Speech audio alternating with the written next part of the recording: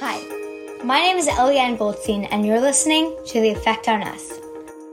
In that camp was surrounded with stone walls, and when we came in there, the first thing we saw, hundreds of frozen dead bodies. The men inside those cattle cars, without water, without air, were all fighting to survive. Why couldn't you go to university? Because I was a Jew. The Effect on Us podcast. Here's Eliane Goldstein. The Effect on Us is a podcast for people of all ages to learn about controversial subjects and the ties it has to people nowadays. In this season, the focus of the series is the Holocaust.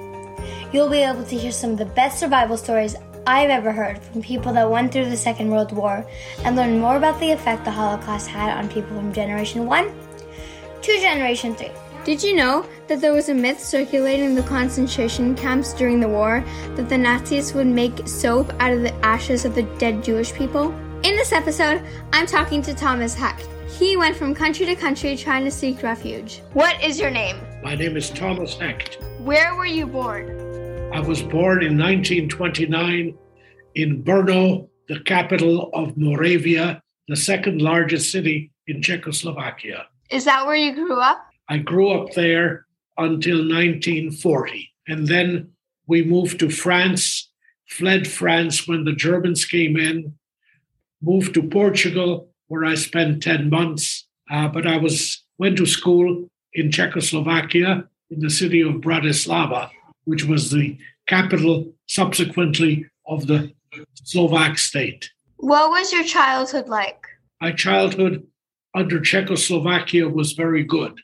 But when Slovakia became independent, it became a fascist country allied to Nazi Germany. Did you have siblings? Yes, I had an older sister. She was 8.5 years older than I was. When the Nazis took over in Czechoslovakia, they got the cooperation of the Slovak fascists, and I was expelled from school, from the normal school, communal school, and I had to go to a Jewish school. What was that like? First of all, we had to go on Sundays, and because Saturdays we were closed in Jewish schools, and on Sundays the kids would throw stones at us on our way to the Jewish school, which was open on Sundays. How did that feel like for you to have stones thrown at you? It wasn't surprising because Slovakia, after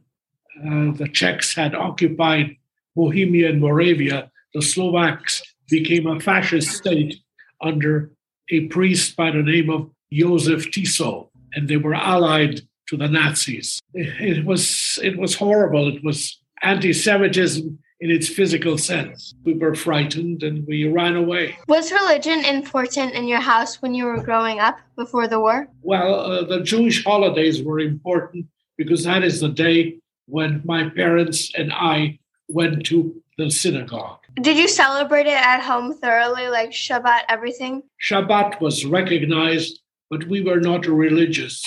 We preserved the traditions of the Jewish faith. Leading up to the war, there must have been threats of having a war, right?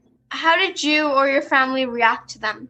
The threats were present even before the war threatened, because Czechoslovakia was occupied by the Nazis, and Slovakia was made into a Nazi-allied fascist state. We tried to leave, which we did, and we fled to France. What was it like leaving the place where you grew up? We were happy to leave because it became a fascist haven. And what was France like for you?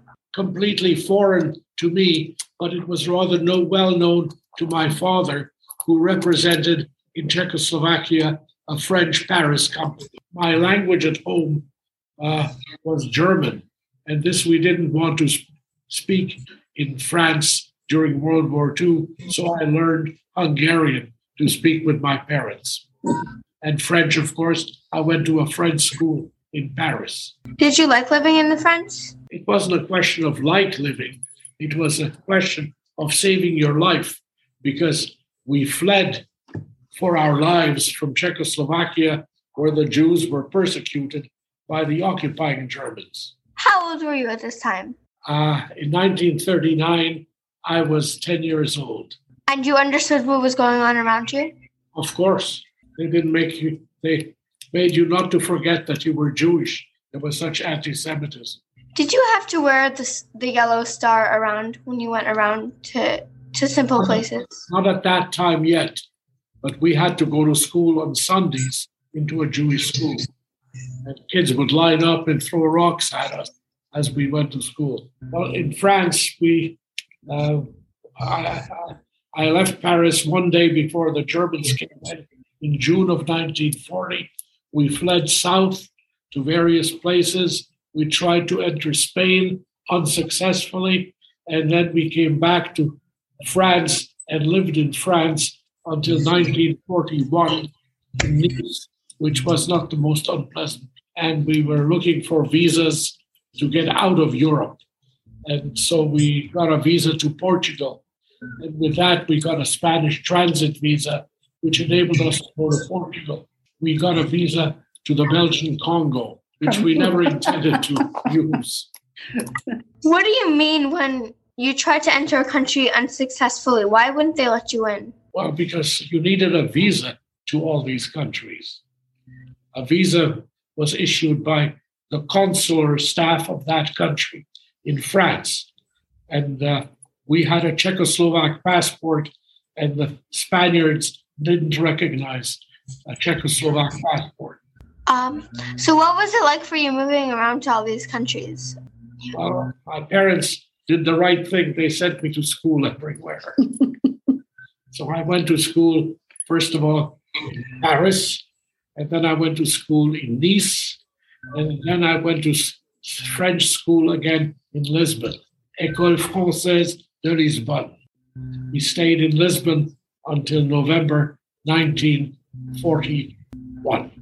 Were all these places equally anti-Semitic, or did you think that there was one that outranked the other? Anti-Semitism was throughout Europe, but its manifestation was much more powerful in countries which were taken over by the Germans, such as Czechoslovakia. Spain was also an anti-Semitic country because the leader of Spain, General Francisco Franco, was put into power by the Axis powers in Italy and Germany in 1938. What did it feel like for you to be going to all of these countries and everyone doing such rude stuff to you just because you're Jewish? It was pretty awful because there was anti-Semitism all over. Even in France, there was a degree of anti-Semitism, and particularly when Vichy France was established, which was an ally of the Nazis. My parents sent me to Catholic religious schools, and I learned my Catholic prayers so well that I know them off by heart still today. What was it like for you to go to Catholic school and learn all these Catholic prayers?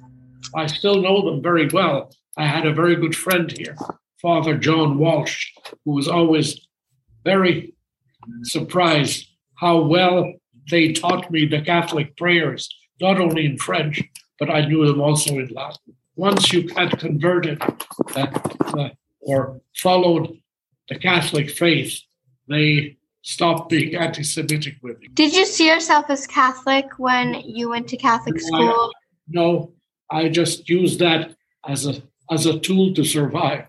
And what about your sister and the rest of your family? What were they doing during all this time? My father was always looking for consulates which would give a visa to Czechoslovak refugees. And my sister was the one who was really the translator for us because she spoke so well French. What year is this right now that you're telling me where you had to learn the Catholic prayers? The Catholic prayers I had to learn in 1940. 1939. So where did you spend your time for the rest of the war? You said that you went to a bunch of different countries. How long did you stay in each country? We arrived in France in 1939, and we stayed in France until early 1941. And then we fled France for Portugal, and we stayed in Portugal until we came to Canada on December 31st, 1941. We were in Portugal and we got a Canadian visa valid for the duration of the war. Canada would not issue immigration visas. We had to sign that after the war, we would return to Czechoslovakia. And we were in Portugal for 10 months. I went to school in Portugal. And then we took a ship, a well-known refugee ship, which is recognized today also as one of the ships which took hundreds, if not thousands, of refugees from Europe to America. The ship's name was the Serpa Pinto. You may want to look it up. It was a Portuguese ship. And we came to Canada, for which country we had a visa valid for the duration of the war. We took a Serpa Pinto ship from Lisbon to Casablanca, from Casablanca to the Azores, which are Portuguese islands in the Atlantic, from there to Bermuda, Hamilton, Bermuda, where the British would review the bureaucracy of the ship, whether it was not a spy ship.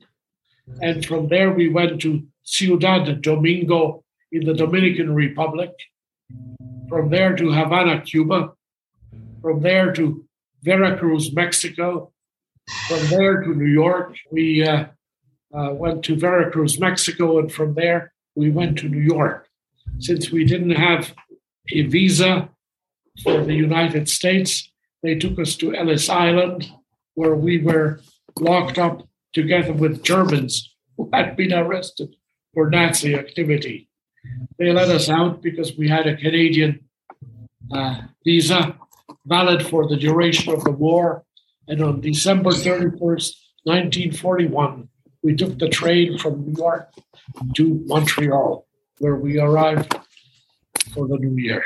What was it like for you to live on a ship? Well, it was a long trip. It was a 6-week trip. We went from Lisbon to Casablanca. There were 1,000 people on board ship. It had room for 300. How did that work? That they put more people into a cabin. We were very crowded. Did you make any friends on the ship that you still have nowadays? We didn't make any friends. We stuck together as a family. We arrived in Montreal on December 31st, 1941, after having been in New York, locked up at Ellis Island. You said you were locked up with people that were doing Nazi-like things? We were locked up in the same so-called cells as where the U.S. had locked up Nazis. But we were illegal because we didn't have a U.S. transit visa. Did you know that they were Nazis? Sure. Did they know that you were Jewish? Yes. So what was the first thing that you did when you got to Montreal? Well, we didn't know anyone, so we went to the Committee for Jewish Refugees, who helped us out. And my parents, as usual, found a school for me. And I was put into Montreal High in early January of 1942. I didn't speak any English. I spoke very good French, but we couldn't. My parents wanted me to go to a French school, but being Jewish, you could not go to a French school because these were Catholic schools, and Jews had to go to the Protestant school system, which meant an English school. There were not any Jewish schools? There were private schools, which we didn't have the money to pay for that anyways. What was your living situation like? Where did you live? We lived, first of all, in a pensione, in a rooming house on Victoria Street, then in a furnished apartment at 1205 Drummond Street, and then we moved into an apartment 1535 St. Mark Street until we got a house in Hampstead on Dufferin Road. What about jobs? Did your sister get a job? Did she go to college? My sister spoke English, French, and therefore she was able to get a job much more easily than my father. She was the first one to always get a job. She spoke all the languages of Central Europe, like I did. Wow, that's incredible. So you went to a Protestant school. You said that that's where the Jewish kids went to. Yeah.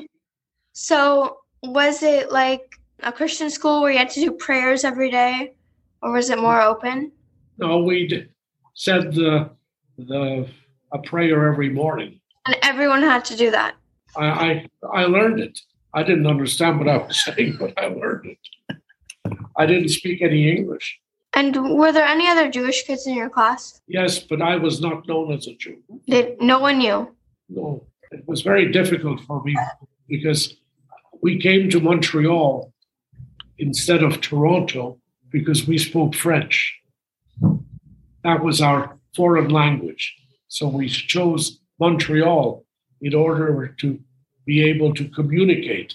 But that didn't help me to get into a school because Jews could not go to a French school. I had difficulty in school because I didn't speak English, and I had to translate Latin into English and English into Latin without knowing either. They put me into grade 8 at Montreal High, and I stayed there until grade 12.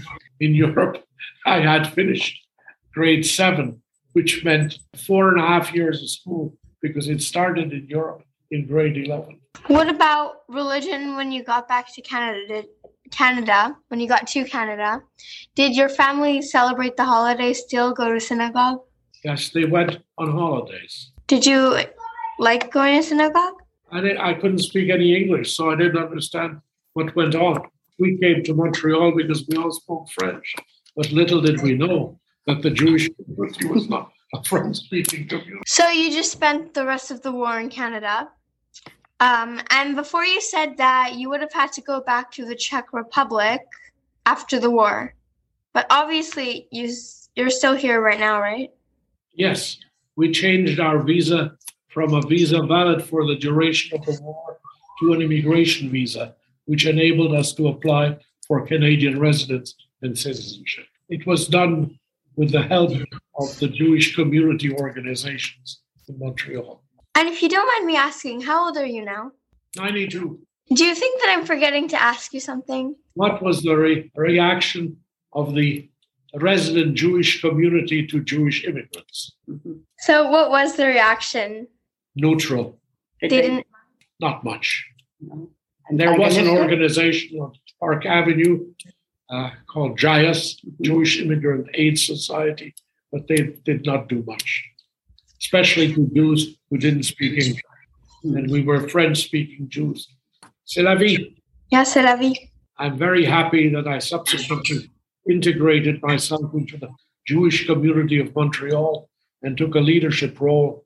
And I'm still the youngest chairman of combined Jewish appeal ever. That's great. Thank you so much for talking with me. Thank you for having me. Much appreciated. Isn't it ironic that after him and his family escaped and they got to the States, they were trapped with Nazis together in jail? And to quote him, it didn't work. Join me next time for a very special episode in French when I talk to my own relative and the last survivor in my family who is telling her story for the very first time. It's going to be with Rachel Krolik. She tells me all about her memories in the war. And don't worry, because we also will be releasing an English dub version of this episode. If you like this episode, please like and subscribe and tell your friends. This is Eliane Goldstein.